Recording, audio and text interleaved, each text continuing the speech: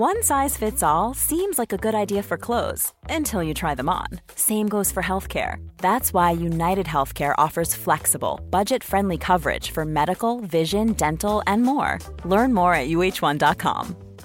Ryan Reynolds here from Mint Mobile. With the price of just about everything going up during inflation, we thought we'd bring our prices down. So to help us, we brought in a reverse auctioneer, which is apparently a thing.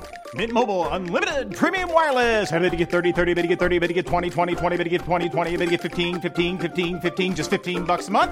Sold! Give it a try at mintmobile.com/switch. $45 up front for 3 months plus taxes and fees. Promo rate for new customers for limited time. Unlimited more than 40 gigabytes per month. Slows full terms at mintmobile.com.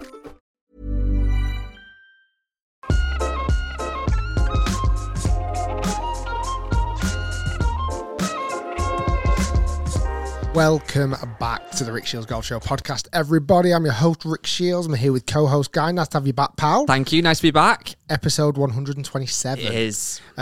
Apologise, a little bit of a late apology for last week's podcast. We didn't do one. It was Easter weekend. We couldn't quite get one done. However, I feel like today's podcast makes up for it. Was that your best apology? In abundance. Well, it's kind of half-hearted. Grovel more, please. No, it's half-hearted. I wanted a bloody day off, all right? It was Easter Monday. We weren't coming in. I was begging you to do a podcast. I was going, Rick, please, I'll come off my holiday early. Let's get one in the bank, people. You just weren't asked. Terrible. In today's podcast, we do have a guest. We do. And I think it's we've just recorded that section of the podcast. It is a phenomenal story. I'm going to tease it a little bit. If you remember last year, people listening, watching, they would have seen and heard and watched and known about a young Australian golf professional by the name of Min-Woo Lee. Yes. Now, the video that I did with him at St Andrews playing in reverse went crazy. He was on the podcast. People loved him. You guys absolutely loved him and followed him ever since. And he even admitted it at the start of this podcast. We're going to hear off him soon. He puts it all down to the fact he was on this podcast. That's the thing. It's nothing to do with practice, dedication, hard work. Talent. You come on the Rick Shields Golf Show podcast, you win DP World Tour events. It's that simple. That's what happens.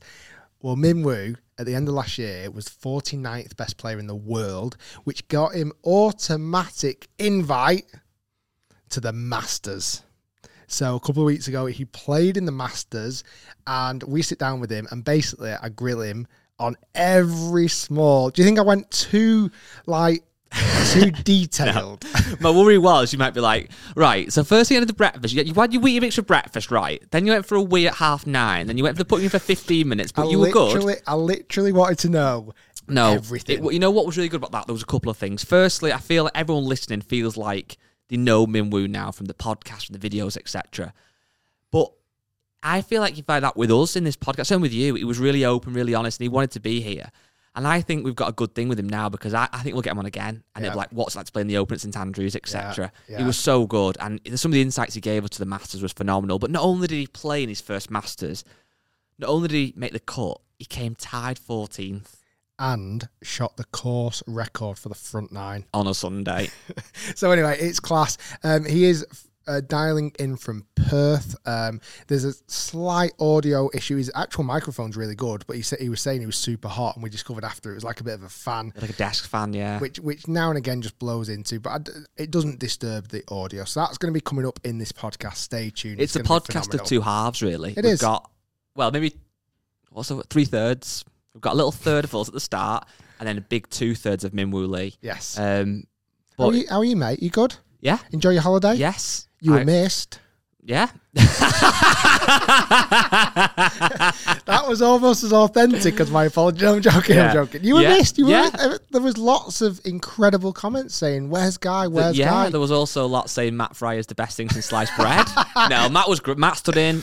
You said to me before I went away, look, I think we should get Matt on because a lot of people might not realise Matt should have got a hat-trick ball. That's his third time on the podcast. Oh, God, he actually was on the second ever episode. No way. Which was like November 2019. There you go. And that was an audio one. Then he did one in your garage back in the lockdown days. And now he came on, so in theory, he does deserve a little present. There you go. What are you going to get him? I will get him a nice firm handshake. You'll get him a never return to the podcast award. Come back. And know what I felt like? So I had a little whinge because I was upset because people were saying how much better it was without me. I get very emotional. And somebody left a comment on Twitter and he said, it's like when he said, I'm a school teacher. And he said, when I'm away for a day or something, they have to get a supply teacher in. I come back to school and all the kids tell me how much better it was without me. That's how I felt. No, Matt was great. He killed it. And the episode did really well. Obviously, a lot of people were dying to hear your thoughts on the Masters. And obviously, we've not chatted about it too much, certainly not on the podcast, not been here, but it was a great Masters, wasn't it? It was. It was one of those ones where even though Scotty Scheffler kind of walked away with it in the end, it still had little subplots of drama and all sorts. So, and obviously Tiger and everything else. So I thought it was really good. And if anything, it heats up the fact I honestly believe, are we in store for possibly one of the most exciting years of tournament golf ever? I feel like more than ever, there's literally more players up there who you wouldn't be surprised if they won. Correct. That's the thing. It's like there's always obviously, even when Tiger was killing it, you had your VJs, your Ernies, your Teef Goosens who were doing bits, who were really great players. But now you look at like the field for the Open, let's just say. If I said to you Morikawa's going to win again. Yep. Yeah, okay. Victor Hovland's going to win. Exactly. Yep, that's Scotty fine. Scheffler wins it. Like Yep. John Rahm, Yep. Rory. You could literally go on. JT, Dustin, Jordan Spieth exactly. just won last weekend. Dustin Johnson. We literally could go on all day. It's so much competition out there. I think we said this before it'll come later on when we're speaking to Min Woo about how excited I actually am for the Open now, because I think this year, the 150th, I know we've said this countless times, I'm going to keep saying it, it is going to be special. Tiger is going to be there. He confirmed it, which is incredible. We have just also locked in our position at the Open. Yes. We're going to be there from Monday through till the last pot on Sunday night, and we'll be in the Dunvegan celebrating with Tiger after he just won his Open, doing shots of Sambuca in the eyeball. The only thing, yes, in the eyeball. The only thing I'm not sure on though is the Tiger outfits I've ordered, the actual like Tiger striped outfits. You said like, it's one condition, I can come with you, but I have to dress as a tiger. I've got you like a Tony the Tiger costume. It's great. It's great to be back. So I honestly think with everything going on, with all these, this pool of talent, like who says Min Woo Lee can't win the Open? He could win the Open. He won't say he can't. Like I just think that the depth of field is so bloody strong. So, yeah, that's going to be really exciting. And then... you know, just a quick one on that, though. What I'm chuffed about is I feel like, and I'm going to hold my hands up a little bit here, I wasn't quite on Scotty Scheffler train. I wasn't against it by any means. I understood he was an awesome golfer. He'd won, was it twice already? Was it two he'd won, and he was just killing it. And then, obviously, the third was the Masters. I feel like now he's actually won a major as well. It almost puts you into that category of like... No, it's three wins. And then the right. Masters. So he'd won 3 times. He was obviously killing it. But to win the Masters, I just felt like it put like that... It solidified it. He's going to go down in history now as an amazing golfer. You kind of thought, and this is, again, not taking any discredit from him, because he's won some massive tournaments. Like, he's won the Phoenix Open. He won the Bay Hill tournament at the Arnie tournament at Bay Hill. He won the WGC match play. Like, they are hard events to win. They're not pony tournaments, right? Yeah. He gets to world number 1, but you kind of still think he's kind of not... He's fast forwarded his way there. Like, he's not cheated his way there, but does he deserve it? Well, he came out and won the Masters by should have been 5. It was 3 in the end. But he won the Masters and was like, yeah, I deserve it. That's the thing. And now, like, literally... for the rest of his days, he'll be going in his green jacket. I must admit, again, I kind of am slightly Team Open over Team Masters. Again, we've said that a million times. It doesn't really matter. You don't have to pick one. But I do think when you win the Masters, it feels like it weirdly puts you in a different place to even winning the Open. Like Ben Curtis, Todd Hamilton have won the Open. You can't take that away from him. Paul Lawrie, he's gone on to do a lot of things in his career. I get that. But when you win the Masters, you're going back every year with that green jacket. It does feel like it puts you into a different like stratosphere of almost fame. Do you weirdly think it is that club on the Wednesday night, like the Wednesday dinner? Oh, that picture that you get. Yeah. I think it is. Because every single Masters, you see that Champions dinner that they have, and they have this fantastic picture with all the greats, everyone that's won the Masters that are still alive and kicking and can make that night. Mm-hmm. if you did that with the Open, maybe you would remember some names that we've forgotten about. Like, maybe if you did that and actually put all the Open champions together every year, you know, whatever the venue would be, I do think you'd go, oh, God, it suddenly re-spark these memories of, like you say, Todd Hamilton winning, Ben Curtis winning. What are they doing now? I'd love to know. Should get them on. Speaking of the Masters, obviously Augusta National is arguably the most phenomenal golf course in the world. And it was designed by Dr. Alistair Mackenzie. Yes. This week, well, last week now, people listening, we have gone on the most outrageous adventure ever. Please explain to people listening and watching where we have been, because it was ridiculous. So a couple of weeks ago, I got an email from a TV show. I won't give it away yet because it's going to be coming out soon. And this director, this researcher of this TV show said, Rick, watch your videos. I'd love to get you involved in a little project, because through lockdown, in the middle of Wales, sorry, I'm telling this the wrong way. I'm going to tell the story of the golf course first. Okay. In an area called Rhayader, Rhayder, right slap bang in the middle of Wales. In the 1920s, there was a golf course built, a 9-hole golf course built on the side of a hill. And 40 years later, it shut down, right? And for most golf courses, that would be the end of the story. Yeah. They tried to build a golf course. It didn't work. It wasn't financially viable, or whatever it was. It shut down 40 years later. Yeah. However, there's a number of twists in this story. The biggest twist is that the golf course, again, in the middle of nowhere, in the middle of Wales, on the side of a hill, one of the most, if not the most famous golf course designer in the whole of the world that's ever lived, designed that golf course. Now, this gentleman, Dr. Alistair Mackenzie, has designed 50, 60-odd golf courses around the world. He's actually from Leeds here in the UK. Some of his biggest golf courses that he's done is like Cypress Point, Royal Melbourne, and Augusta National Golf Club. That was in 1920... or 1934, was it? Augusta was 1933. You almost forgot Bolton O Links in 1924. Well, you know what's the mad one? So I was looking at his list of golf courses designed, and it's staggering. It's mad. I so wish he was still alive, because I feel like I'd do a 5-hour podcast with him, because how did he design all these golf courses in such a short period of time? It's ridiculous. All different places around the globe, when travel was so hard back then in the 1920s, 30s, etc. What I didn't know is, I saw it on the list recently. So the golf course that I kind of semi-knocked about at when I was a junior member, a golf course called Regent's Park in Bolton. It was £25 to be a member there as a junior, right? And when I grew up, I actually collected golf balls off the driving range there when I was through college. I didn't realise that's the golf course he designed exactly after Augusta National, and it's his last golf course he's ever designed. That is madness. And it's just like a municipal in Bolton. So anyway, why this particular story was so interesting. So again, this golf course was shut 60 years ago. Yep. Through lockdown, there was a very passionate, very enthusiastic golfer by the name of Chris, who wanted to, quite simply, rediscover this golf course. Like, he remembers it briefly when he was a very, very young boy, riding a pony up on this hill. He remembered golf being played there. So over time, over research, he spoke to local residents, old residents. He's used the website. Is it Lost Links?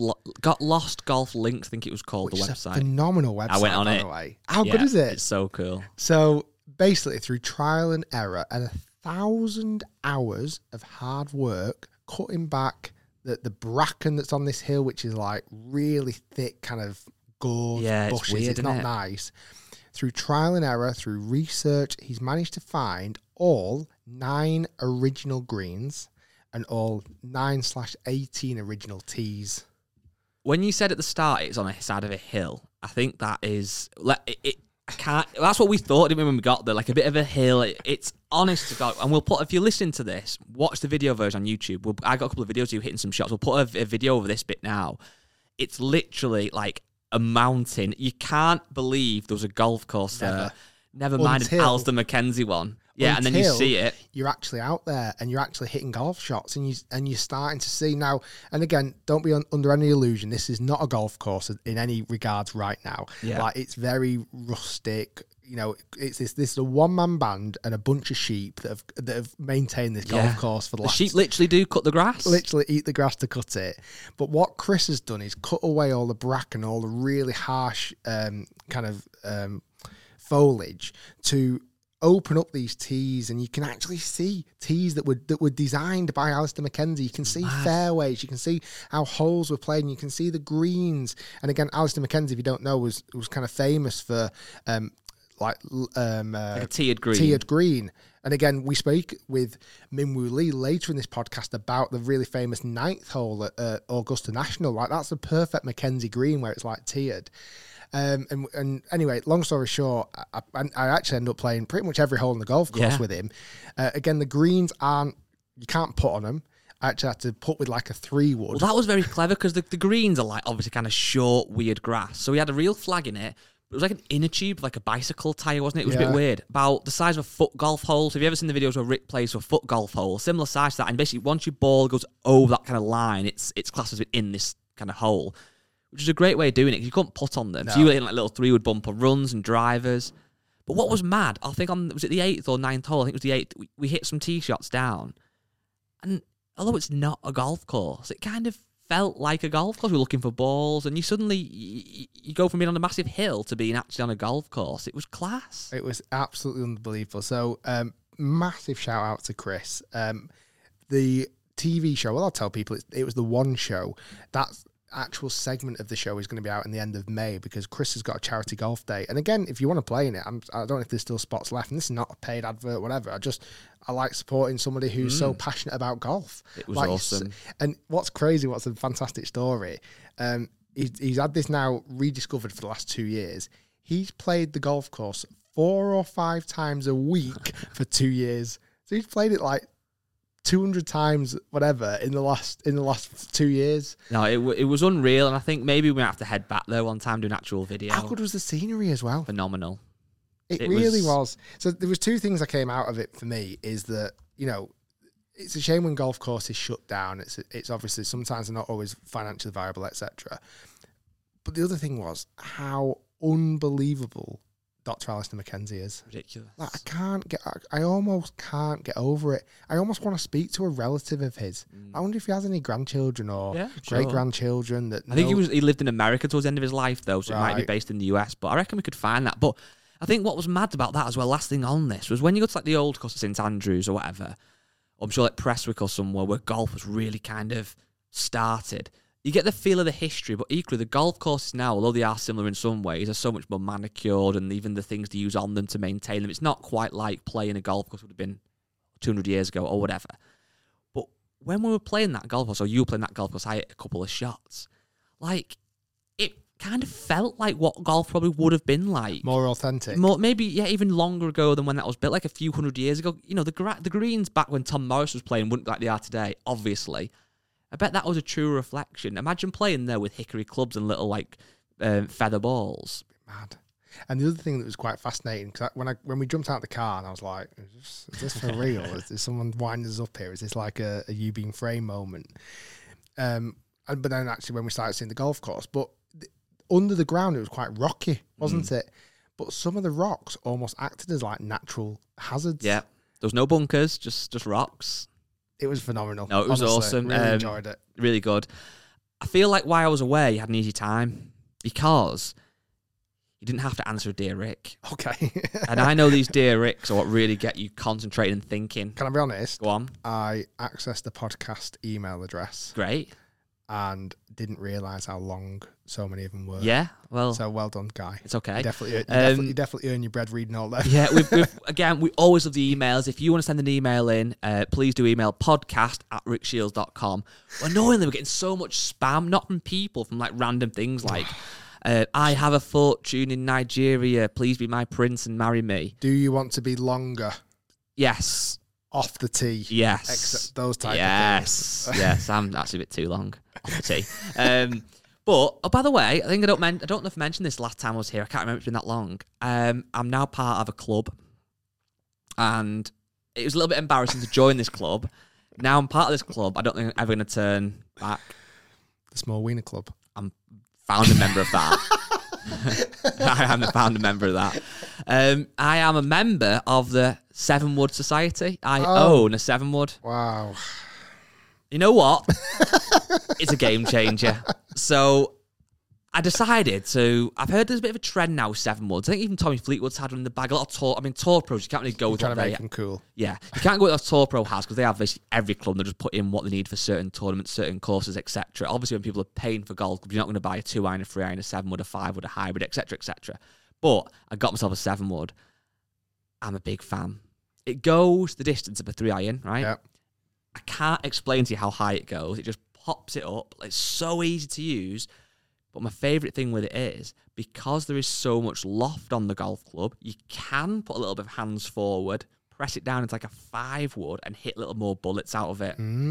If anyone wants to join me, getting a 7-wood, I'll be the leader of this. And I might also start using iron head covers as well. Just to be... Yeah. One size fits all seemed like a good idea for clothes. Nice dress. It's a t-shirt. Until you tried it on. Same goes for your healthcare. That's why United Healthcare offers a variety of flexible, budget-friendly coverage for medical, vision, dental, and more. So whether you're between jobs, coming off a parent's plan, or even missed open enrollment, you can find the plan that fits you best. Find out more about United Healthcare coverage at uh1.com. That's uh1.com.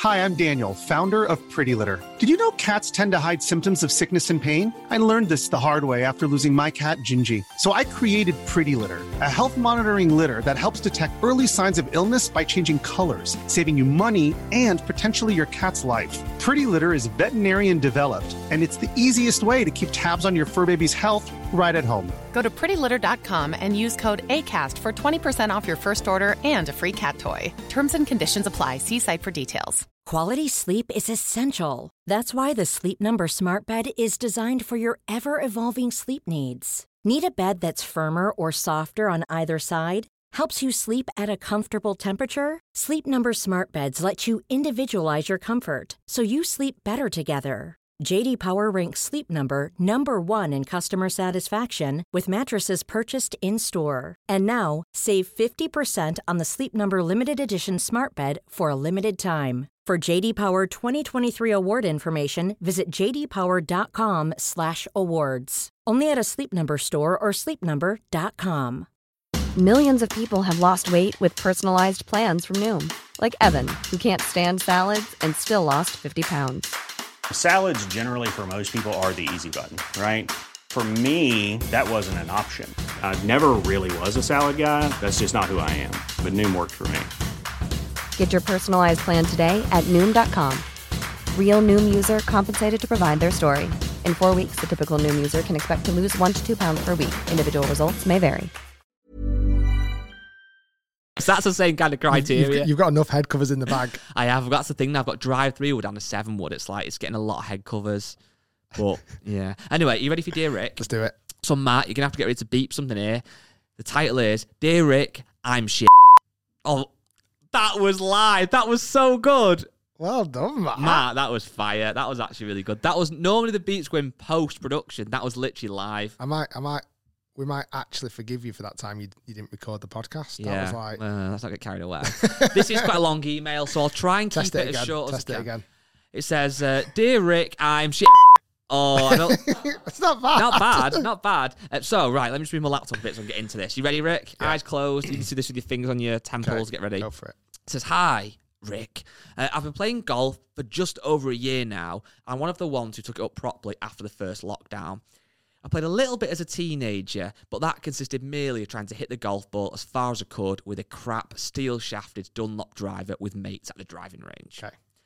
15 years on from that, I've been going to the range semi-regular.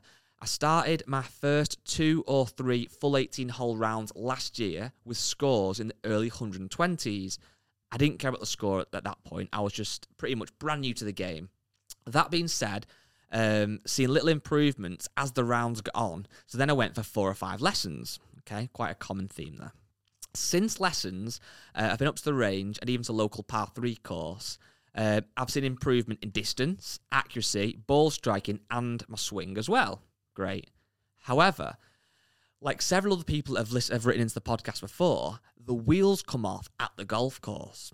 I've had one round under 110, and the rest are around similar scores to when I started a year ago, albeit the course is getting a little bit harder. So he's playing at more challenging courses than he was when he first started. Again, and I'm sure like many others, I don't have the time to be at the range 2 or 3 times a week or to go for much more than one round a month. I've been lucky that I'm using golf bit of clubs. I've got a few other decent bits of kit as well. And most of my clubs in the bag are kind of between 5 and 10 years old. But quite frankly, I feel like I'm starting to pump money into this and not getting any of the rewards. Currently, despite ticking the usual mentioned boxes of practicing as much as I can, as well as getting the golf lessons, I can't see when or where the improvements are going to show. I can go out on par 4, but then in the same round, I can get a 10 on a par 3. What's bugging me is golf is like Marmite to me. I'm either obsessed with it or it repulses me. Quite often, after a rubbish round, I can't even bring myself to watch golf videos on Facebook or YouTube because it angers me so much. Do you, Rick, have any advice on how I can keep the love of the sport up despite pumping what I consider a fair amount of money and time in it without getting any more improvement? And how can I stop getting so frustrated and enjoy it more? Thanks in advance. Wow, that is a good one. Any name or anonymous? Or? His name is Anonymous. Okay, so Mr. Anonymous. I think from everything you're saying, you've done everything you should have done. Mm-hmm. Like, I think the one thing that you should give yourself a little bit of relaxation with is you're so new to the game of golf. Like 1 year, like it's not a long time, is it? 1 year, and I think it's very different. A year playing golf when probably you and me started as a junior, to trying to do it when you're a grown up and you've got grown up issues, and because that real year is not really a year. It's like dog years. Yeah. A year for a junior golfer is like 7. 5 or exactly like 7 years for an adult golfer because the amount of time you put into it. Yeah, like if he's got a family, he's got a job, I'm sure he's got commitments. Like he can't just be swanning off and playing golf 5-6 times a day, 5-6 times a day. Well, 5-6 times a week, as what, like, say you and me did, and a lot of people who got into golf did when we were younger. So I think he's got to give himself a little bit of relaxation there. It sounds like he's doing all the right things, putting money in the right places, getting the equipment if he needs it, or pumping it into lessons. Here's a really interesting one. I don't know if you know the answer to this. When just casual people go and play golf now, are they always just playing stroke play all the time? I actually feel like I might be wrong, so please comment below or whatever, or email us. I think most people now play Stableford. Yeah. Because I hear people say, I got 36 points the other day, more than I hear somebody say. I do think so. Do you think, though, people who have played golf for longer than less than a year are playing that? Very good point. Because he's not mentioned that, has he? He's always put his gross scores. And when I think about the times where I've maybe unlocked my new potential out on the golf course, it's actually when I've not just played stroke play. It's when I've played match play, or like doubles match play, or there's a situation where you're on a hole and you have to get up and down to halve that hole. And like it puts you in a slightly different position. It puts you in a position where you're thinking, no, I have to do this, otherwise I'm going to lose this hole. You know what, as well? That's a great point, because when he said that, he was kind of joking a bit, I think, but I can get a par and a par 4. Well, if you would, that might be like 3 or 4 Stableford points. Yeah. But that 10 on a par 3 is the same as like a 6. Doesn't make a difference in Stableford. I certainly think for higher handicappers who maybe lack that little bit of consistency early days, playing Stableford, I think, is such an amazing format. Again, correct me if I'm wrong, and I'd love to hear people's thoughts. I don't feel like it's super popular in America, Stableford. No, I don't think... Well, I think you're right. Yeah, I don't think it is. I feel like they play just a lot of either match play, straight up matches, or stroke play, normal game of golf. So I think looking at other alternative formats that are not just going to mean you have to consistently like write a number down in the box, like as in like a 10 or a 12 if you've had a bad hole. If you've had a bad hole, don't worry, scrap it off, pick your ball up, move on to the next. And I think as a friendlier way to yourself, it's such a nicer format to play, isn't it, really? I agree. And certainly if you're a higher handicapper, if you're a brilliant player and you're playing off single figures, you probably want to get stroke play a lot more, because certainly in competition, and this is why a lot of club competitions now do favour stroke play Stableford a lot more, and they have maybe a monthly medal. That just you showed, didn't it? 1 month a year they play a medal. Yeah. Because it does probably favour the slightly better players. It's grueling, isn't it? Like medal or stroke play, because anybody can have a bad hole, and even if you're a scratch golfer, you can get a 6 or a 7 or an 8. Yeah. Sometimes things happen, don't they? And it's just like there's nothing worse than playing a medal tournament or whatever, stroke play, whatever you want to call it, and you get onto the first hole, and for whatever reason you get like a treble or a quadruple bogey, and you're like, that's my round, pretty much done. So these are my tips for him. Anonymous. I don't think he's doing anything wrong the time off the golf course, but when he's on the golf course, try 3 different new formats. Stableford, if he's not done it before, away when you get net par, you make 2 points, net birdie, you make 3 points, and if you have anything over a net bogey, it's just nothing. Yep. It's fine. It's a great format. You can play match play against other people. Yep. I do think that's a really, really good, like, I always remember when I was kind of growing up and wanting to get better at golf, I'd force myself to play match play because I feel like it'd really benefit my stroke play scores like the week after. Because you're just a bit more adventurous. It's a bit braver format, isn't it? Yeah, 100%. Like you never feel like you're out of it with match play massively. And it's also just another way of like, there's nothing worse than just playing one type of golf every time you go and play. It's nice to mix it up.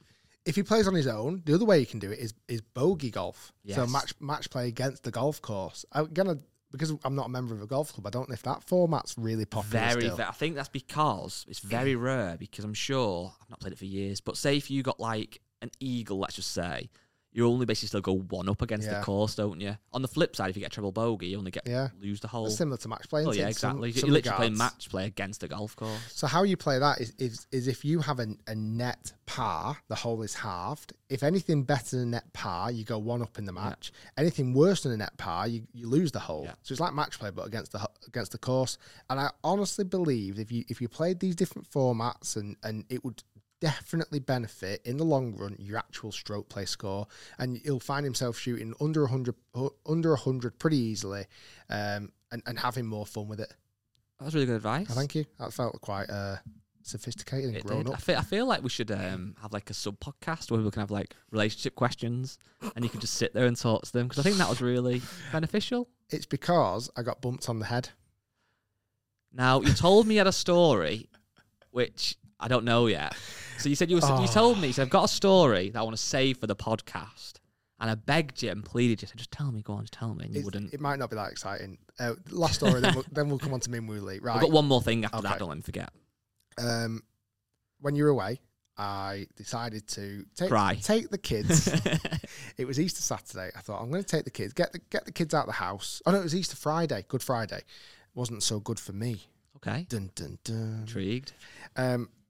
We were going out to friends. My wife wanted to get ready. The 3 kids were off school. I was off work, whatever. So I took them to the driving range. Nice. Okay. Thought if I can't work, I might as well pretend I'm working and go to a driving range. So I took the 3 kids, dead excited, blah, blah, blah, blah. So it was really busy at Trafford. And I'm not a queuer, guy. You won't queue at Trafford? I don't queue. So I barge in. Of course you do. Pretend I know people. Good to see you. Don't worry. Yeah. I'm just going to go straight in. So I go in with the 3 kids, speak to the boss. He says, go in the teaching bays. VIP bay. Yeah, don't go in these riff-raff bays. Yeah, of course. Go in the teaching bay. Yeah. Okay.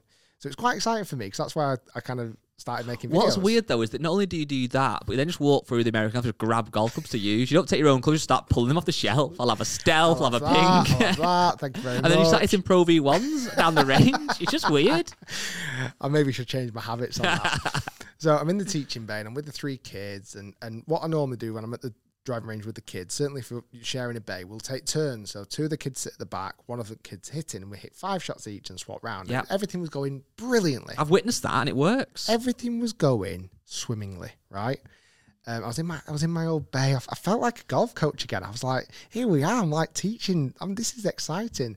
I couldn't. My login didn't work anymore on the computer though. I know. I wanted to see if I had any emails or anything. What did the kids say when you started talking about angle of attack and smash factor? Did they enjoy that or not? When I sat them all down and went, watch me, kids. Do it like this. Do it like this. And they're like, Dad, your grip's so weak. Why'd you open the Why'd you fan the face so much? What's with the really flippy hand action through the ball? Oh, don't show us chipping, Dad. Bloody hell. I'd rather watch Pete Finch for that. So anyway, I had all the kids go in. There was a couple of other teaching pros in there. The kids were being quiet and very, very well behaved. Okay. Like, these are doing really well. I'm thinking, I'm going to treat these kids to an ice cream. Like the blitzing it, the blitzing life, hitting some nice shots, loving life, right? Until the moment. Go on. So I've taught for nearly 10 years and taught kids of loads of different ages, loads of adults, loads of beginners. There's one thing I know it's happened to a lot of other golf pros, but it's never happened to me. Been hit or hurt by a student. Punched? Your lessons are shit. This isn't working. I'm going to chin you. So I've never had that happen. I've seen it happen. It's a common thing. You wielding metal. Like shanky ones or something that hit Just them clubs. all. Oh, like, right. Wow. Like people like swing clubs when they're not supposed to. Okay. There's some great ones on Instagram where, you know, like you're like a coach and you're like showing the student about where to swing or how to hit it. And then suddenly there's like new golfer kind of goes, all right, but the pro is like there still. Yeah. And the student just swings and whacks the coach. So I've never been hit. So at the time, my little boy is on the mat. And I've not disowned him yet, but it's getting close. So I'm to speed the process up a little bit. For my little boy, I was putting the ball on the tee for him. Okay. So I put his ball on the tee, whack his shot. Put the ball on the tee, whack his shot, right? On maybe the third or fourth shot, I put the ball on the tee.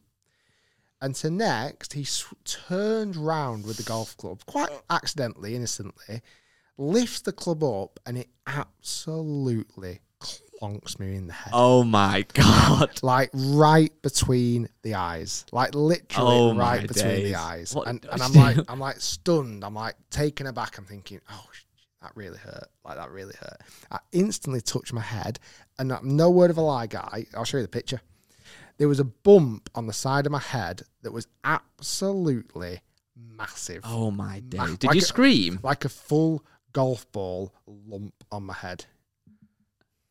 Oh my God. If you want to see that picture, I might share it on Instagram. If not, we'll put it on the YouTube video.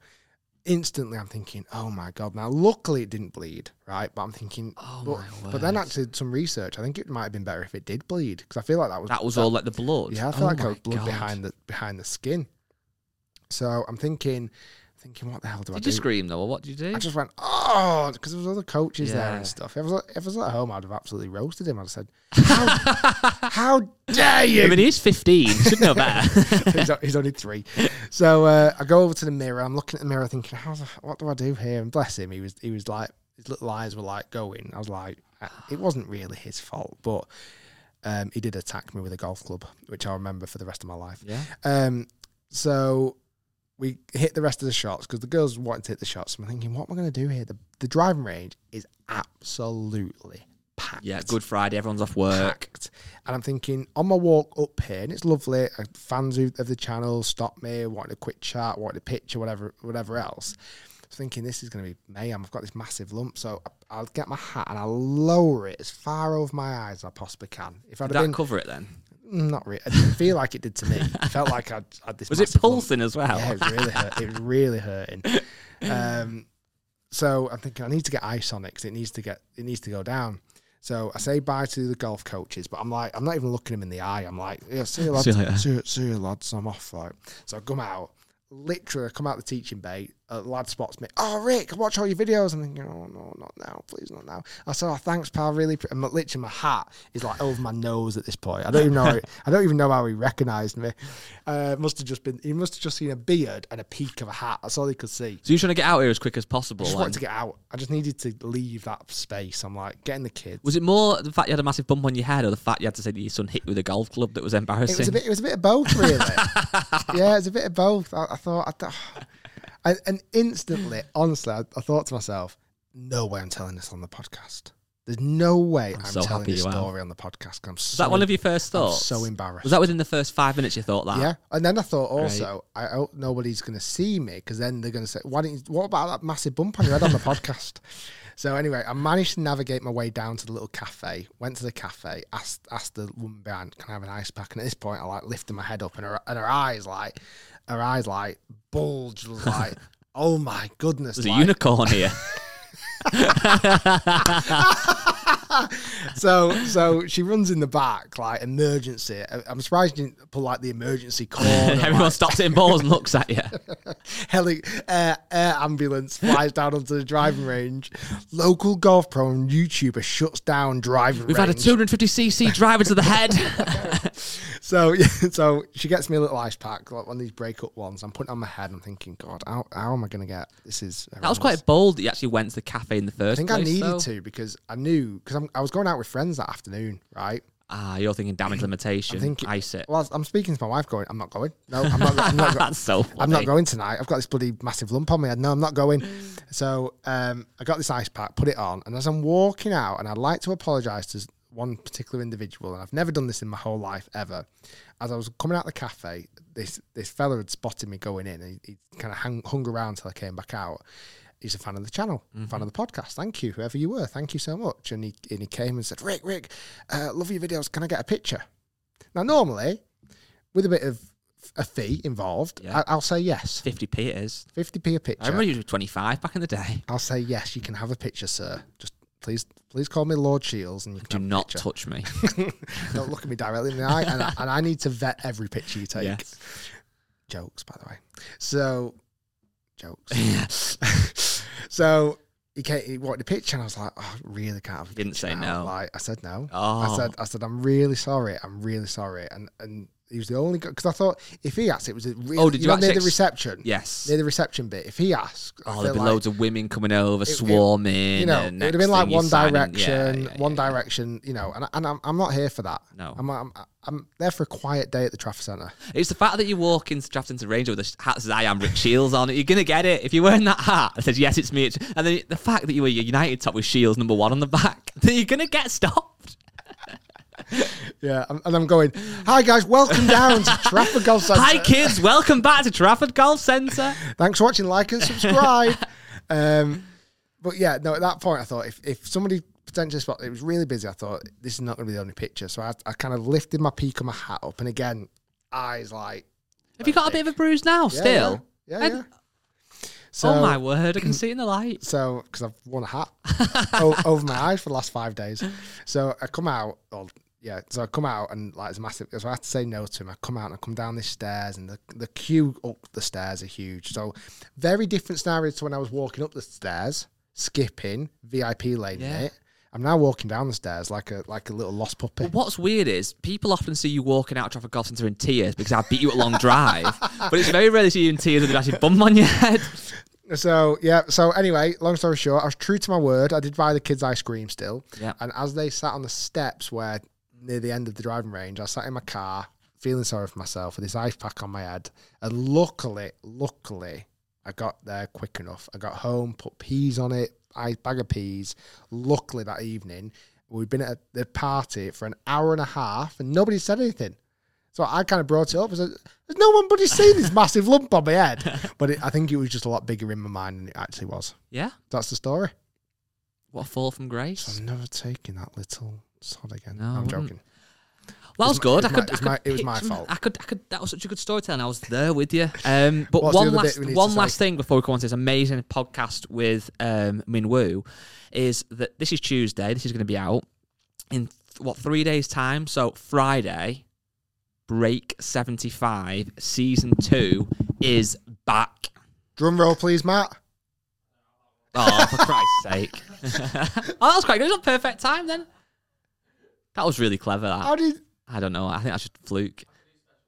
No, because you just literally got guys. I said Christ. It wasn't the worst word in the West. Not a swear word. We beeped it. Anyway, yes. Break 75 is back. 29th of April, 4 p.m.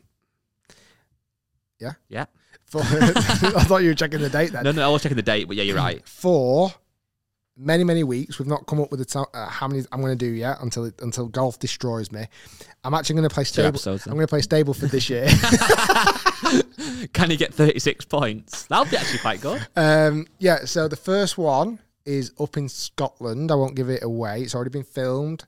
In fact, we filmed a couple already in advance. They're going to be coming out every Friday, 4 p.m. And they are bigger, they are better, and they are even... bigger scores. More Oh, you didn't get me, Matt. Than ever before. No, you know what? Jokes aside, the first episode is obviously fully edited and ready to go. And I'm not just saying this; it's one of my favourites. I think last year it had a great reception, which we were very, very thankful for. 'Cause it was great, people seeing you on the golf course, having a laugh, showing good shots, showing bad shots. Again, both of which happened in the episode so far. That is golf. And I think one of the very intro of the first episode, without spoiling anything, you kind of say this line to camera where, like, I want to break 75 because I don't claim to be the best golfer in the world. And it's very real. And I think that's what people will really like with this series. And the golf courses you've got planned as well. I am excited.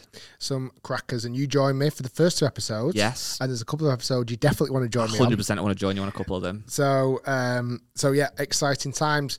Right. From me trying to break 75 around all the different random golf courses in the UK to this interview now with the 49th best player in the world who has just shot 30 for the front 9 at Augusta National on a Sunday. Bad. Minwoo Lee. Honestly, this chart, it's about an hour long. It's absolutely brilliant. Yes. It's brilliant. I think you're going to really enjoy it. Again, apologise a little bit about the fan noise, but nothing much we can do. Sit back, enjoy. Yeah. And we'll definitely have him on again near the Open. Love to. Guy, great to have you back. Thanks. And we'll see everyone next week. See you soon, guys. Live from Australia, Minwoo Lee. Min, thank you for coming back on. I feel... Yeah, I know. I feel a lot's changed since back in... Was it June last year or May last year? It was end of May, I think it was. I feel like your whole life has flipped around and you are just a baller. Like, you are just balling it now. Yeah, obviously things have been pretty good since after the podcast and the video we've done.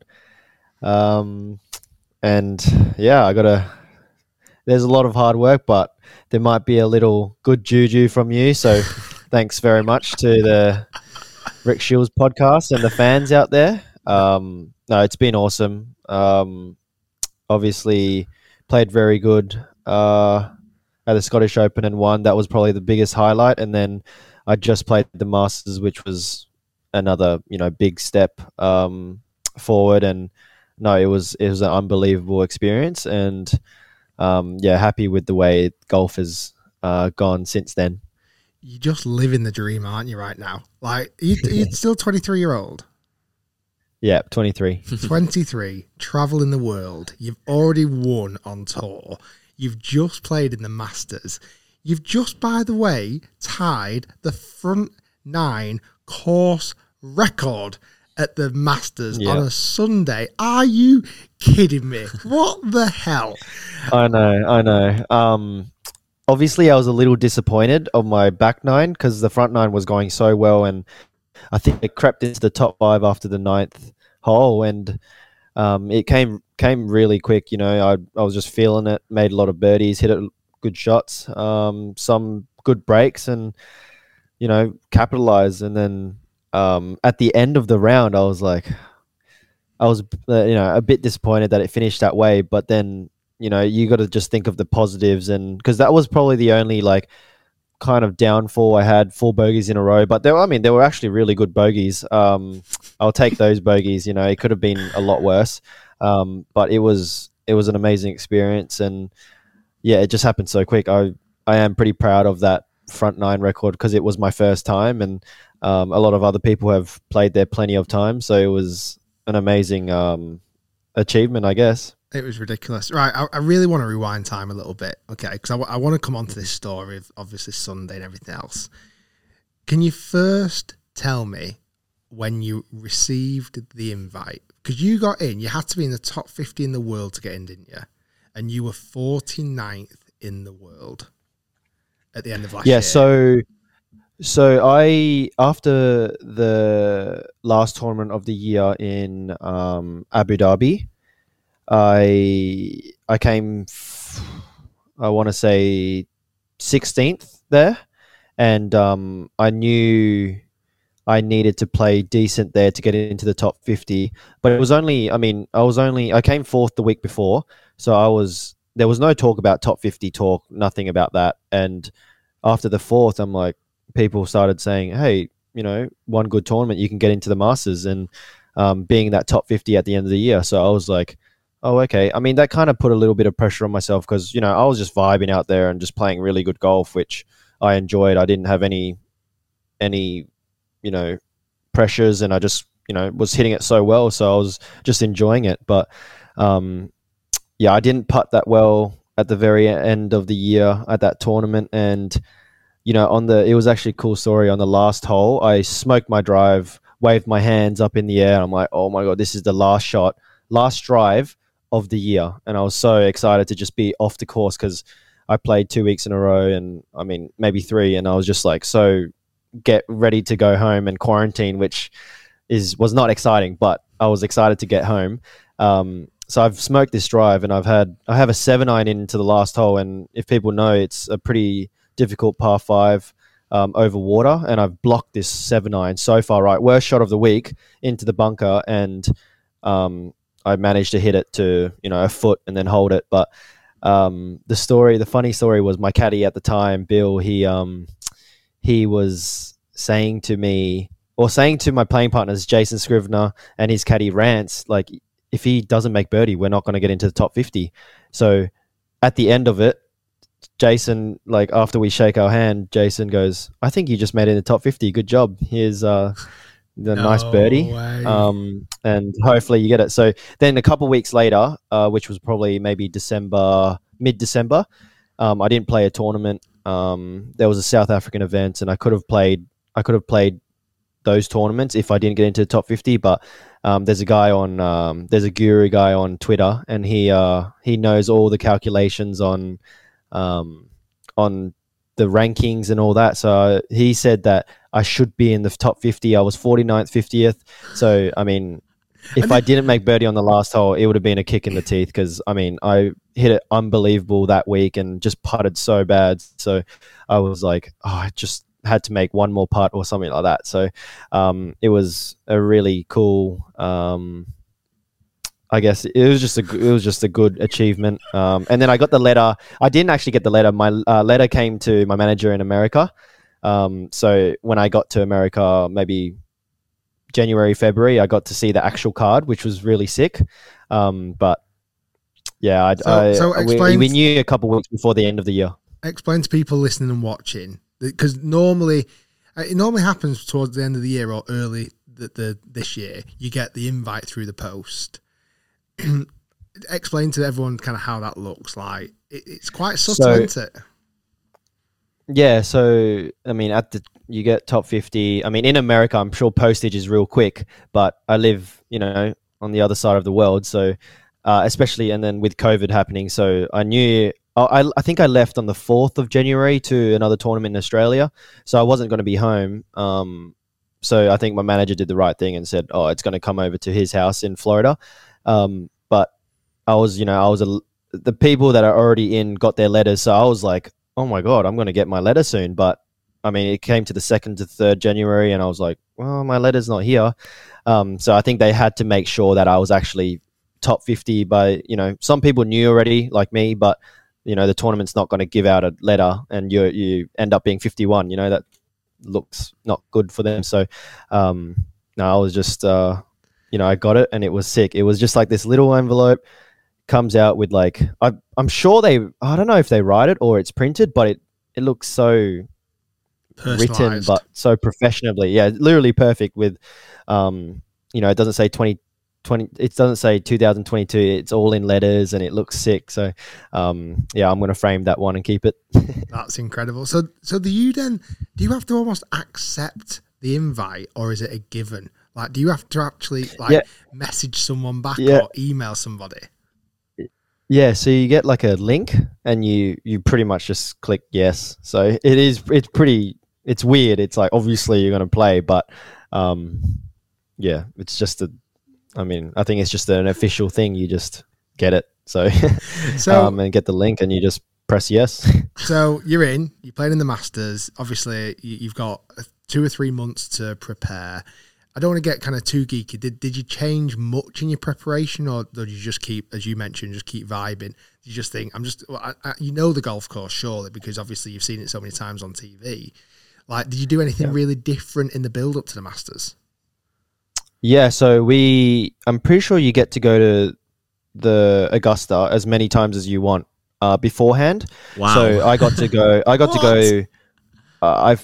There was a week off, so I went. I flew down in the morning, played the afternoon, played the morning the next day, and then flew back to Orlando. So I got to play twice beforehand, and obviously that's different to a normal tournament. You don't really play a practice round before the week. So, I mean, it's one of the courses where you need to practice, or else it's, you're going to be way behind because slopes, everything around, you just need to get ready for that course. Wow. Just a quick one, touching on the slopes. Obviously, you've played clearly at Augusta, and Rick's been to watch the golf. Everybody says how slopey it is now, hilly, but on TV, you can't really see it. How slopey actually is it, Minwoo? It's just, I don't know, like, it's so slopey. I can't explain it. There's a lot of holes that are down and up, and, the 10th hole goes straight down, right to left. You can hit a snap hook off the tee and actually be fine. So there are a lot of hills. I think I finished my Saturday round early. I was second group off, and I had lunch, and I was watching it on TV, and I'm like, it looks so different on TV. It looks like a flat chip, but it's not. It's, you got to like literally place it on the dime and then let it just trickle down the slope. So it's completely different to what people see. But it is an awesome experience, because there's some holes that are just on the fairway, and like the 9th hole is just grass, and it's just one green on the just middle of nowhere. So it's pretty cool. Would you say it's the hardest course you've played?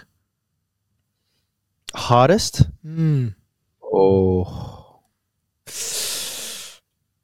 I think Bay Hill this year was unbelievably hard. It was, I think Scotty shot 5 under or something, but I mean, the grass was a foot deep and the greens were so firm. Like, I was just not ready for it. Just Monday, Tuesday practice round was kind of soft and it was okay. And then you get into tournament and your putter doesn't even sit on the ground. It slides because it's so burnt out. The greens were so fast. It was a really big surprise to me. And these courses are tough out here.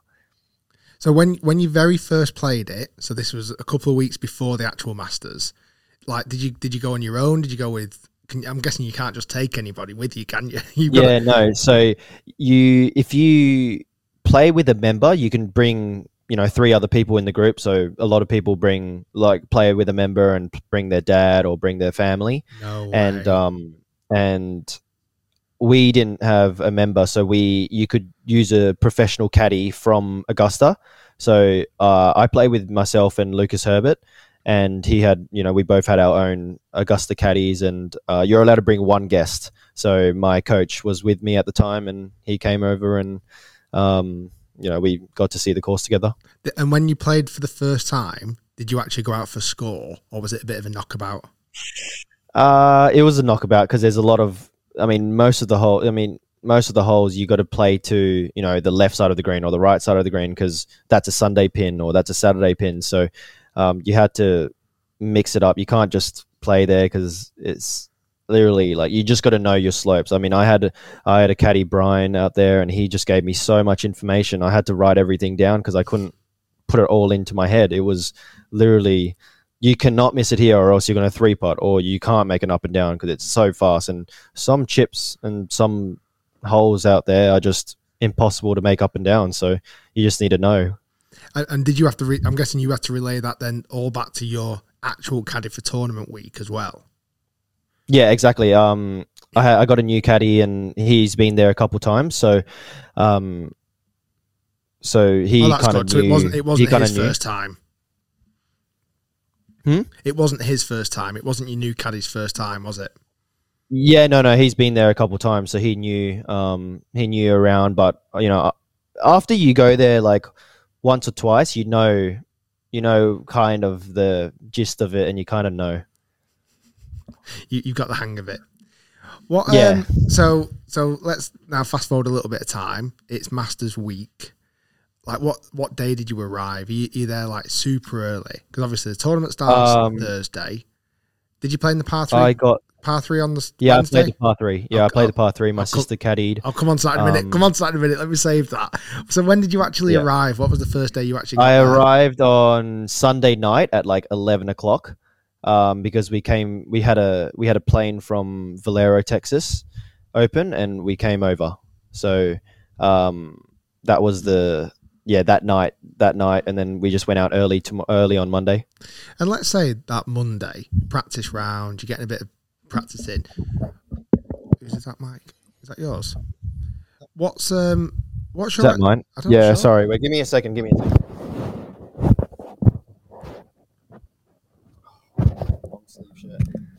I was feeling cold. Now I'm like real hot. What? I'm still getting some. That's good. What were your honest expectation levels? So on that Monday, Masters tournament week, what were your goals and expectations? I mean, I got so many interviews, and I just said I'm gonna have fun.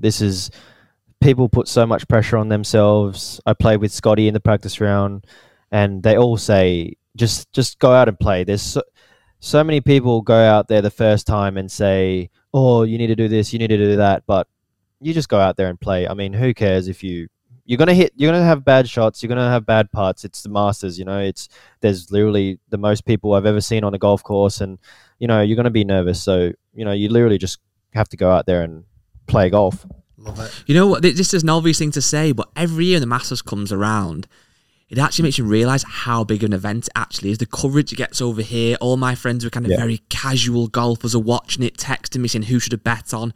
It really does get people excited, doesn't it? And it's that thing, it's the first major of the year, the first massive tournament for the casuals. You must feel there's a lot of eyeballs on you. And I think the casual, because it's at the same venue every time, they can easily get infested with it a little bit more as well, because they've seen Augusta for many years. Exactly. It is such a huge event. Yeah, it's just so fun. I mean, I think if I had to choose an event to win or a major to win, I think I would say the Masters, but I mean, any major would be fine. But for me growing up, it was the Masters. Playing in Europe a bit more, I've kind of sided towards the Open, but my gut feeling is the Masters. That's the biggest. You want that green jacket, and you work hard to get there. Of course. So Wednesday, and by the way, I 100% think you will, without question. The golf you showed on Sunday morning was just a joke. Wednesday, you're playing in the par 3 tournament. Was that the first time you played the par 3 course, or did you play that beforehand? No, first time. So it's so cool. I mean, I did not know anything about this course.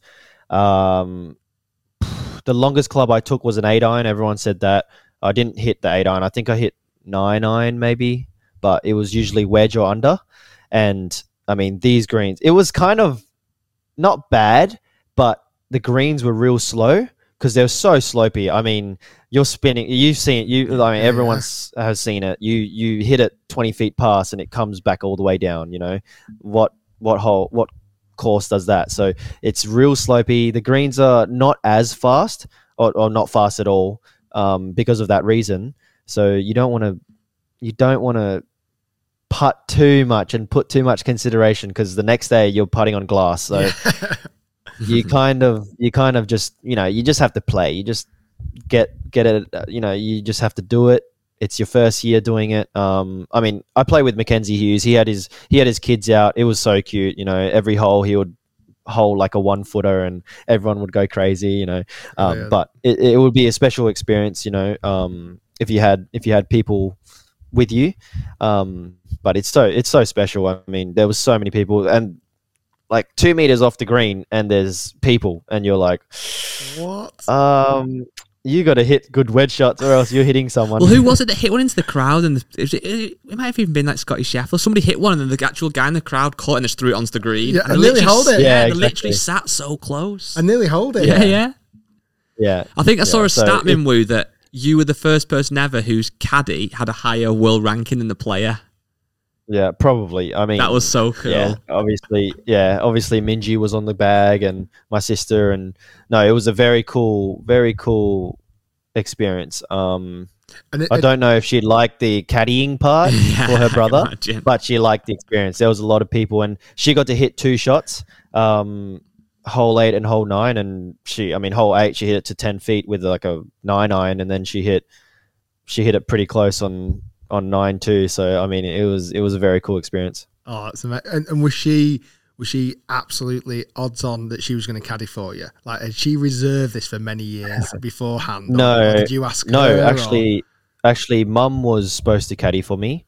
Well, she wanted to caddy for me. She's like, as soon as I got in, and then closer to the date, Minji's like, no, I'm going to caddy. So she took the throne. But maybe in years coming. Did your mum walk round? Mum and Dad walked around. Yeah. Mum and Dad walked around. So the whole family was out there, which was really cool. It's like my first time having both parents out at a golf tournament since I've turned pro. So It was a very special experience. That's amazing. It is what we talk a lot about, the Open or the Masters, which is better. And they're both so different, aren't they, for different reasons. And I can't wait this year for the 150th at St Andrews. But you have to say, when you see the players with the families at that par 3 in particular, it does feel special. Like Tommy with his little boy Frankie and the pictures they got and stuff, it just looked awesome for the families and friends. Yeah. I mean, no other tournament does it, and it's just such a special tradition, I guess. And, you know, you have your family out and it's even more special, and there's just so many, it's full. Like the whole par 3 course is full. So it's just an awesome experience. I must admit, I went in 2018 to the Masters, and I went on the Sunday, and it was amazing atmosphere, unbelievable. Got to see Tiger hitting, and just, as you mentioned, saw that slope on 10 down the hill, saw so many things that you just do not see on TV. But I also so wish I'd gone on like the Wednesday, because I do really think the Wednesday is one of the best days for a spectator, because you still get a bit of practice. I mean, I'm guessing players are still playing the real course in practice rounds as well, aren't they? But then you got the par 3 tournament. You can still take your phone. You can still take pictures and videos. Like, where on the tournament days, obviously, that's phones. not allowed. Oh, you can't. You can't do phones on Wednesday. No, only players can have phones on grounds, but you can bring your camera and your videography camera. So phones aren't even allowed on the Monday, Tuesday? No. Monday, Tuesday, Wednesday, only cameras. And then and then tournament days, no cameras, nothing. But you're except the players. Players are allowed. Nice. But I mean, we still get told that we're not allowed to. We shouldn't have it out in public. But when we're like at our cars or something and in a private area, we can. Do you get quite a detailed list of do's and don'ts? Those are probably the main thing. You know, I think the spectators can't run, they can't, you know, shout, or else they're kicked out, and they're pretty strict. I've heard from the players they have been pretty strict, and if you do something wrong, you're out. So, I guess that's why Augusta's so good, because it's very polite, and obviously the Open, they have such polite crowds and respectful, and they know golf really well. And I mean, same as the Masters, it's just a really cool. I think any golfer or any human that likes golf has to go there. So if they can find a ticket, of course, that's not the easy bit. So Thursday, what time did you tee off on the first day? Was it morning time? It was mid-morning. So, like my coach has been there before 8 years ago, and he was like, make sure hopefully you're not near Tiger, because it's a joke. It's literally a joke. It's 8 people deep, and you just can't move around. Did you see any of the Tiger Mania?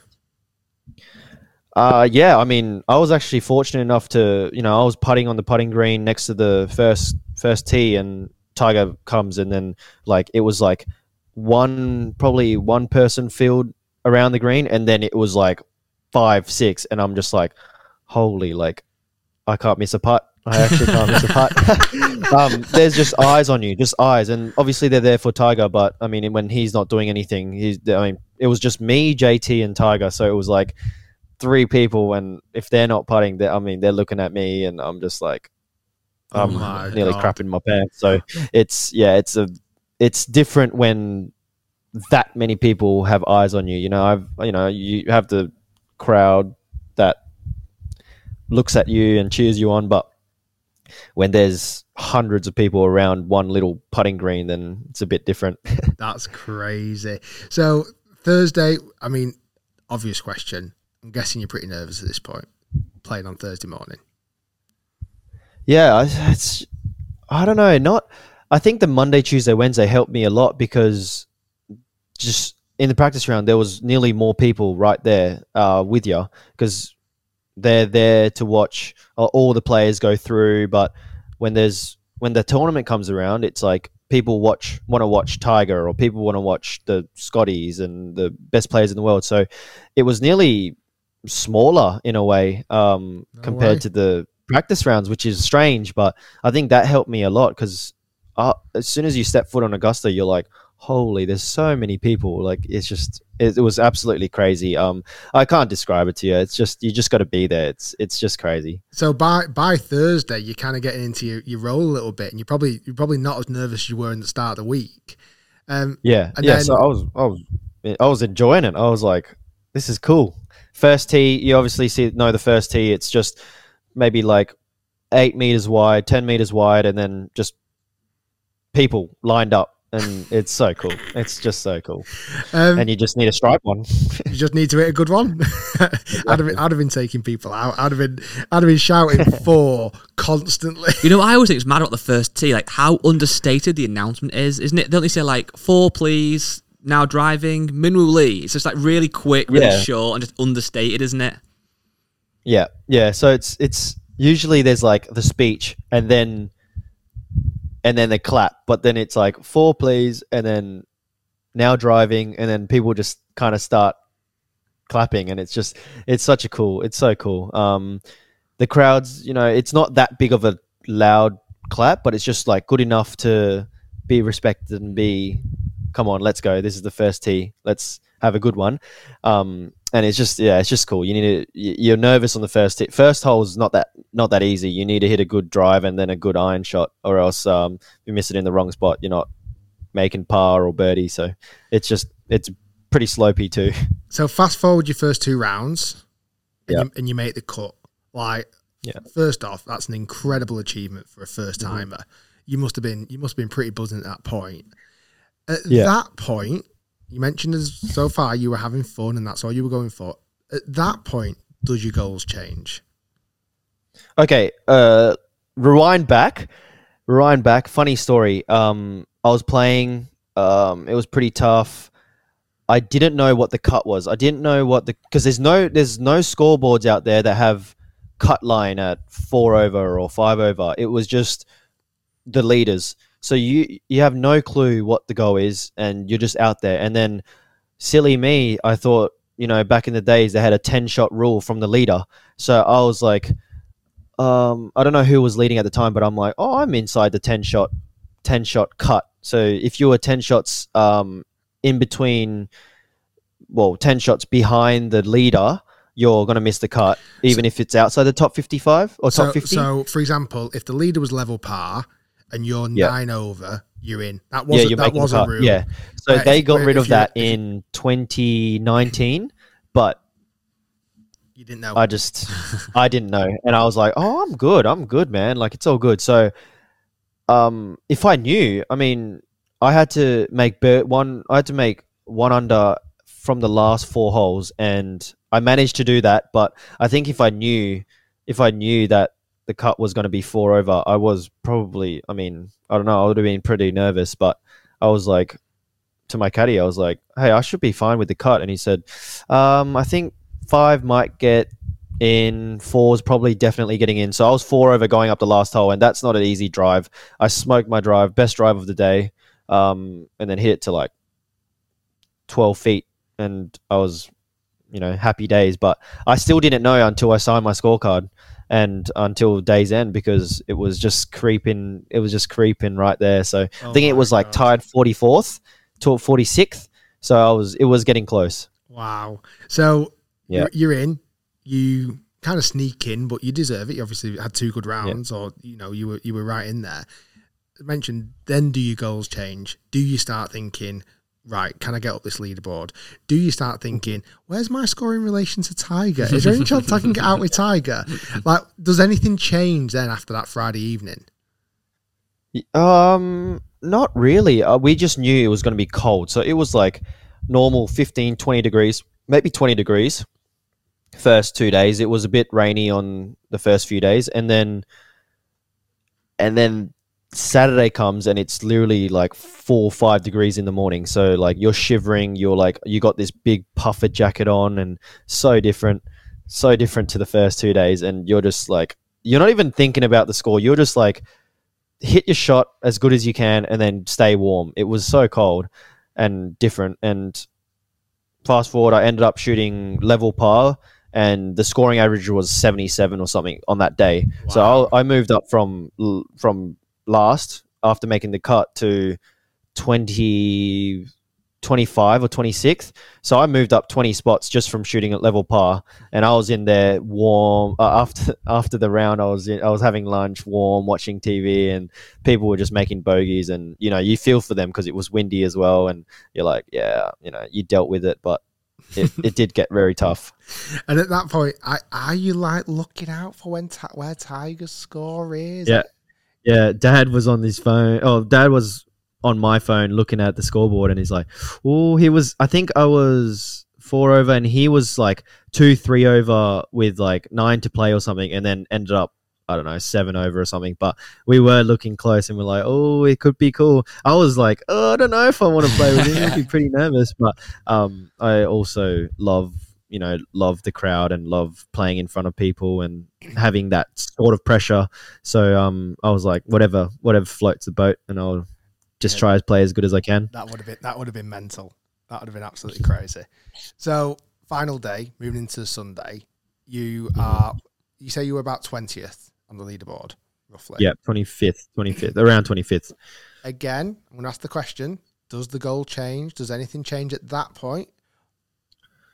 Well, Scotty was, I don't know, so far ahead, so I wasn't really thinking about winning, but obviously you want to do the best you can. And my coach just said, go out and have fun, start off really well, because the first 6 holes, if you're level par, I think it's a pretty good score. It's obviously, other than the second hole and the third hole, I mean, it's tough. You got a 4-iron, 3-iron into 4, and then you got a driver and could be a 6-iron into the wind on 5, and then you got that 6th hole. So, I mean, just go out there and have fun. And I made eagle on 2, and I was, off hot and running, so it was good. What do you get for that, by the way? Don't you get yeah, so they say crystals. They say you get crystals, so I'm not really sure. They're going to send it to my house, so when that comes, I'll show you. But I think it might be glasses, kind of like, I saw it on Twitter somewhere, but I'm not sure what the real thing is. It's like just like a normal glass with eagle on it, and it has, I think, a Masters logo. So, I mean, not many people That's so sick. have that, so that'll be pretty cool. That's quite cool. And then again, just like an admin thing, like, does someone email you after and go, "Oh, by the way, congratulations, you got an eagle. Where do you want to be sent your prize?" No. So at the beginning of the week, you register, and they say, like, there's like a little there's like a full page of, if you have a trophy or have like a bonus item, where would you like it sent? So send it home. That's clever. I'm glad I asked that question then. So you start unbelievable. You obviously went par, eagle, and then didn't you have a couple of pars, and then you just went on a ridiculous birdie run. You had four birdies to finish the front 9. Yeah, so I made a 10-footer for par on 1, hit my 8-iron. I smoked this drive, by the way. Smoked it. I don't know, probably one of the longest of the week. And I have 8-iron into 2, which is not normal. You have like a hybrid or a 4-iron into that. And I've got 8-iron. Flushed it, hit it to like 3-4 feet, hold the putt. Par on the next. And then 4, hit a really good shot. Hit it to like 25 feet past the hole. But anywhere on that green, on the right spot, you're doing good. And I made a really good par on, nearly hold my chip on 5, and then on 6, 6, it was funny. I hit the biggest flub of my life, I reckon. Oh, not the biggest flub of my life, but can't say a that. flub on 6, and I'm like, please, they didn't get on camera, but I said, please be the best flub of your life, because I clubbed up a little bit, and we wanted to be aggressive, because if you go short of that hill, you're going all the way down, and I made double on the first hole. Is this where the pin's back right? Yeah, back right. So it's further back than the first day. The first day I hit a little right and made double bogey because I chipped it up, went down. So we learned our lesson and said, let's be aggressive. If you have a chip from the back of the green, it's not too bad. It's quite flat with a bit of downslope. And I flubbed it, hit it high off the face and hit it to 7 feet. And I'm like, yeah, good job. But I hit this and I'm like, be the best flub of your life. And it's just gone plonk straight next to the pin and went to 7 feet. God. So you knocked that in, you birdied 7, which doesn't... just a quick one before we get into that. What do you actually think the hardest hole in the golf course is? 11. For me, comfortably. Yeah, 11 is just tough. I mean, I think it did play the toughest. You've got to hit this... You've got to hit this really good drive. Usually plays into the wind. And then you've got... I mean, I had 4 iron into the last day and...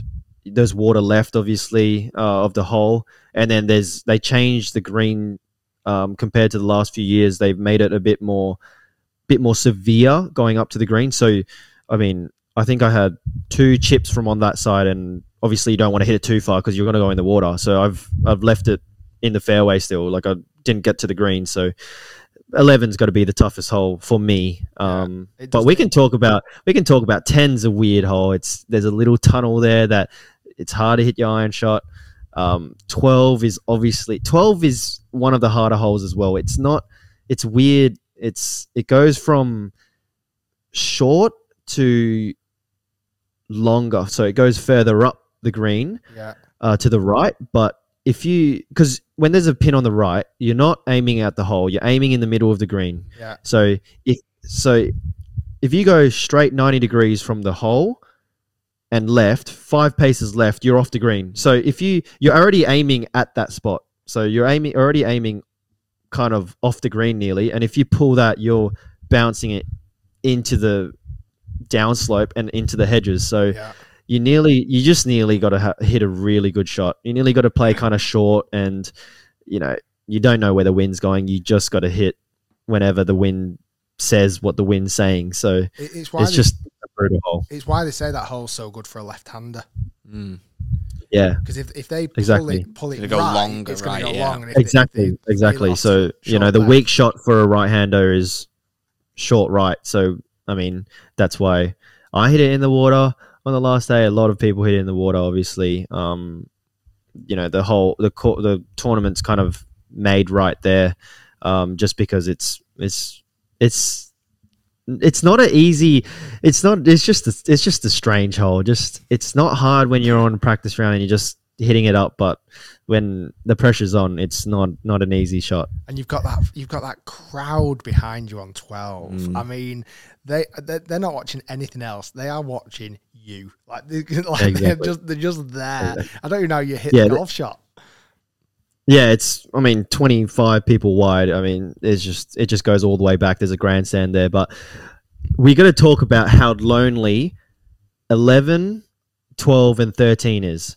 So you go from the first 9 holes and 14 onwards with just massive crowds, but then you go to 11th tee on the left. There's no crowd on the left at all. No one really near the green because they're all on 12th tee. Yeah. 12th tee, you hit the shot. Obviously, there's people behind you hitting or watching, and you hit it onto the green. And onto the green, there's literally no one. There's only the rules official and the camera crew. So there's like 5 people behind there, and you make a birdie. And I made a birdie on the Friday maybe, and the crowd, it's a few second delay. It's just weird. And then 13, literally no one's there on the tee box, and it's just a little lonely place. It kind of got me. It's probably something I need to work on or learn from it, because you go from such a high to like, where is everyone? Yeah. See, they'd be the shots I'd be enjoying the most. I'd be like, thank God everyone's gone. Don't look at me. I love that. I love how you just explained that corner, because I think that's obviously it's Amen corner. Everyone talks about 11, 12, 13, about how tough they are, etc. You've just finished 9, which, by the way, just a quick one. Ninth green just looks ridiculous. Like, I don't understand. It's like, is it 3 or 4 tiers going down? It's 3 tiers. So the first like 4 meters is up. So if you hit it on that, you're going down. There's like 5 meters of room, maybe from that edge to the next slope, maybe 6, 7, and then goes back up. It's these slopes are pretty small but severe. Yeah. So they're all tilted like this, but there's just small tiers. I mean, you can putt easily off the green, from middle of the green to a front pin or anywhere behind the pin. I mean, it's just. I think 9's my underrated hole. 9's such a cool hole. You have to hit your good drive, and then you have like a little wedge in, but you've got to miss it on the right tier, or else it's just a tough hole. And I think I made birdie there twice out of the 4 times, so it was cool. You know, obviously the last round it was for the record, so it was a cool putt. When you are 6 under through the first 9. By the way, how mad does that sound? You shot 6 under par for the front 9 at Augusta National. Not on a practice day in the middle of nowhere.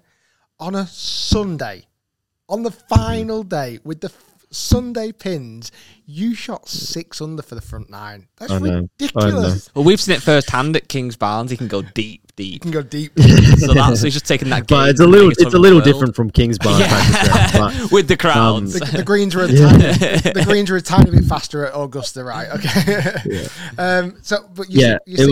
You're 6 under through 9. What? And again, I know I keep asking this question. Does anything change at that point? Like, does your mindset change at that point? You just got to keep yourself calm. I mean, there's a tip for everyone, obviously, but you got to control your breathing. It's such a high. You're in such a high. It happened to me quick. I was in that moment, and I was like, "Holy, I'm 6 under. Like, that's pretty good."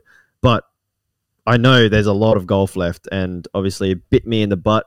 Those 10, 11, 12, 13, 13, but you've just got to calm yourself down, because it's such a tough course. That back 9 can get you.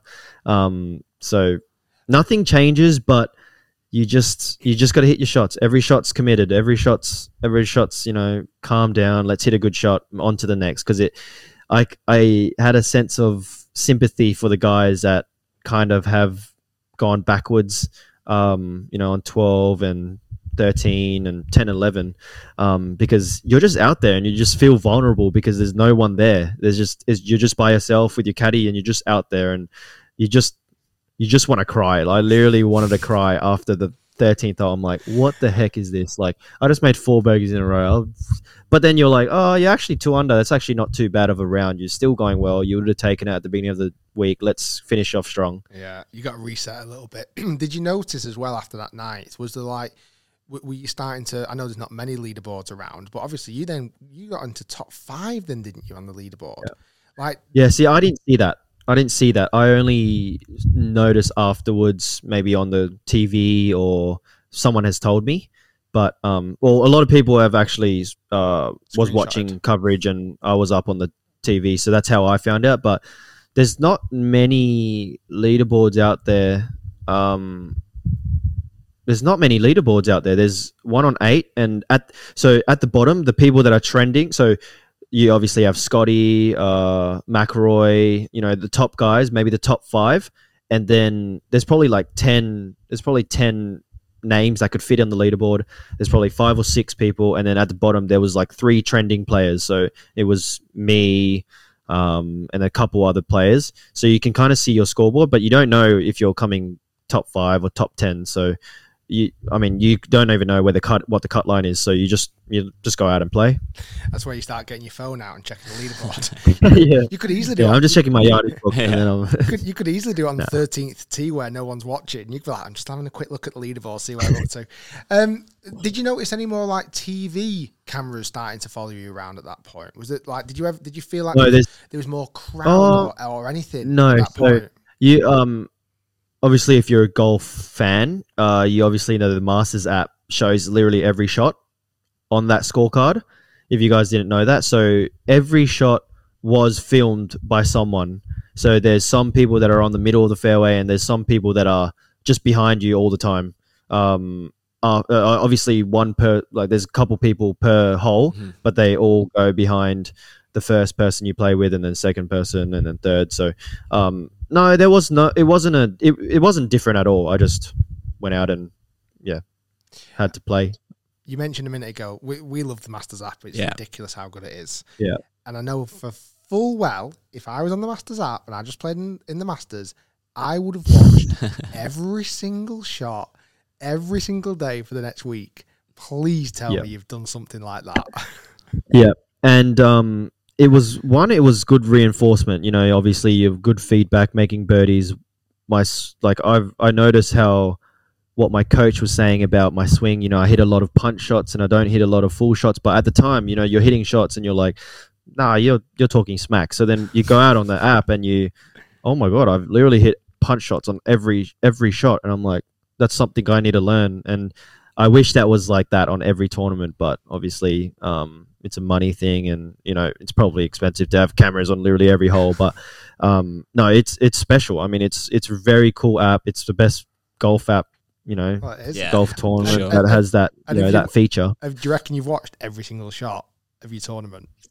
Yep. Yeah. When I was in the physio, of the Masters, I had to look at. When I had time off, so I went to the physio. I was getting treatment. I would, I had my boots on for the recovery, and I just was looking at it. You know, it's fun to obviously watch. There's no commentary, but which would have been cool. But yeah, it was just just your shot, which was really cool. You know, you can use it for many reasons, but it's just special. It's just awesome for people back home, especially in Australia, because they've it's 2-3 a.m. when we are playing, so they can just watch it when they wake up. Yeah. Give me your favourite hole on the golf course then. We've talked about toughest. What's your absolute favourite hole? Oh man, every hole is so cool. Every hole is so special. Every hole has its special thing about it. If you had to pick one hole, I actually don't know. There's so many good holes out there. Say to you, Min, right, to get in entry next year, you can come back to get entry for next year. You can only play one hole. What's it going to be? Go. Oh my God. Maybe I don't know. Too hard. Two's pretty cool. There's probably like 5 holes I can say that are like awesome, real like the top, but every hole has its trick to it, and it's I really like every hole. I always love, and when I went in 2018, I had to sit. I love the 16th. Yeah. The 16th. Yeah. I just visually that to me. That hole, I went for it on the last day, but all the other days it was too into the wind, so it just seemed. And it's a freaking tough wedge shot. That is probably one of the biggest slopes you're hitting a shot on. It's like this, and you're hitting a wedge shot. And I hit one wedge shot, and I literally thought it came out like a stinger. And I'm like, I hit that out of the middle. Like that's a joke. Like, what do you mean? You don't realize you're on that slope. On the par 3 though, the 16th. Oh wait, sorry, 15. I was talking about 15. Sorry. 15. No, 16 is very cool. 16 is very cool. Yeah. Do you mean the slope on the approach to 15? Yeah, 15 wedge shot. So 100 in, 150 in. That wedge shot that's got to be one of the hardest shots on the course. Did any day you go for it in 2? Yeah, the last day I hit a 5-iron in. Smoked my drive, hit it, and then had 5-iron in. And I 3-putted. So that's probably what I'm a bit biased about. That's not my favorite hole on 15, but 16 is very cool. There's so many people watching, and you got to hit a good shot, or you have this funky ass putt that you have to go, up the hill or down the hill, which I had on the last day, and I 3-putted because you literally couldn't stop it on the right side. I was on the right to that back middle left pin, and you can't stop it. You literally have to nearly hit the crowd and let it come back down. God. It was that severe to me. It's crazy. Obviously, you said that before you went, you had the practice round with the caddy. Was he called Brian, did you say? Brian. And then you've obviously, you've had some advice from people. You've now played. You've done an amazing. You tied 14. You finished. You've had an amazing week. Do you feel even after that one tournament, you've now got so much more in the locker for like next time? You've learnt a lot more. What was the kind of key things that you found from actually being there? I mean, just obviously getting to know your surroundings, but also you just need to know where to miss it at Augusta. You just cannot. It's so easy to make bogeys because you hit it in the wrong spot, and I mean it's a real tough up and down. It's big slopes, and the greens get so fast that. But that's probably the main thing I got from this year and the practice rounds I had earlier in the just before the tournament and prior to the tournament. So that's probably for a player, that's probably the biggest key. And obviously there's going to be heaps amount of people still there every year. So that's something that you can always look forward to. But just the course is so awesome. You just got to... It's pretty generous off the tee, I think. There's some holes that are tight, but second shots, you just need to be good with your second shots. Do you think it suits your game? Yeah, for sure. I mean, before the tournament, you're going to say you're going to, hopefully play well. But I honestly felt really good that week. You just got to shape it a lot off the tee, which I really like. The straight holes sometimes get me because obviously the straight shot's the harder one. But like 10, I mean, you can draw it as much as you can. And, the fairway is actually 80 meters wide because you started out right and you turn it or you keep it straight. It's actually not too bad. And if you kind of hook it, like toe hook it, you're actually not too bad as well. So there's some holes out there that is just so fun. It demands a fade or a draw, which I really enjoyed. So and then it was my best putting stats of the year. Oh no, of my whole life probably at the Masters this year. So wow, that was really cool. Yeah, that must fill you with a lot of confidence. So as the week's coming to an end and you've wrapped it up and you've tied 14th and as much as you probably didn't have any expectation levels, that's got to have surpassed any level of expectation you'd like to think. When you leave in Augusta, are you looking back and going, I can win there? Yeah, I mean, obviously Scotty played unbelievable golf, but other than him, I don't think I was that far off. So it's you got to play there a couple times and really, really get in your head that this hole you could par all 4 rounds and you're making 1 or 2 shots on the field. So I think next time I get there, I will keep the birdies. I think I was top 5 in birdies or something. So that was cool. And then just minimize the bogeys and then the one double, and you could be high up there. That's pretty impressive to play the full week and have 1 double bogey. I mean, that's ridiculous. Unbelievable. Min, thank you for sharing that story with us. It was so good. Like I say, I'd almost want to ask you about every single shot and every situation, but I think I'm happy to. That'd get maybe a bit too geeky, maybe over a couple of beers when we meet up again in person. I'm guessing you're obviously playing in the Open St Andrews. Yeah. You'll be defending the Scottish. That's the week before, isn't it? Yeah, you're Scottish the week still before. The current champion, aren't you? Yeah. It was only last year. Yeah. Yep. Wow, yep. That's pretty cool. So you're obviously defending champion for the Scottish Open. You're then moving into the Open. Excited for that kind of build-up, or moving into more links golf, moving into kind of, obviously, that'll be the final major of the year. And 150th at St Andrews. That's going to be pretty special. Yeah, it's going to be, it's going to be special. Obviously, to defend. I haven't been able to defend my first tournament that I won in Vic Open just because I had stuff going on and COVID kind of pushed it back. And yeah, I'm just excited to defend. The course obviously suits me, and I'm playing. I feel like I'm a lot better player than last year, which is good. And hopefully play well. I'll hopefully get a good group out there. Some of the top names are out there, and obviously St Andrews. It's going to be special. I played there a few times, and we got to do that special video. Playing it in reverse. I I played in reverse, so I should know the course. But yeah, it's a awesome 2 weeks. I think my family's going to come out and support, and yeah, it's going to be. Well, if you ever do need an icebreaker with Tiger, you do know the story. It's the that he desperately wants to play. So if you ever rub shoulders, just kind of nudge him and just go, by the way, I've played the old course in reverse. Yeah. Well, I think it's safe actually, funny story about Tiger. I was on the putting green, like I said before, and he was there, and you know, I'm a pretty confident person. I just went up to him, and he wasn't looking, and I went up to him and I said, "Hey, Tiger," and then he looks at me, "Hey, buddy," and just walks off. But I had a lesson off him at Sage Valley, like 15 minutes away from Augusta, like 5-6 years ago. I was going to ask him about that, but his manager was giving me the death stare, so I didn't bother asking. You've not told us about the story. You've had a lesson off Tiger. Yeah, I mean, this was like as a junior Sage Valley tournament, and a special guest, Nike guest, comes along, and first year Tiger came.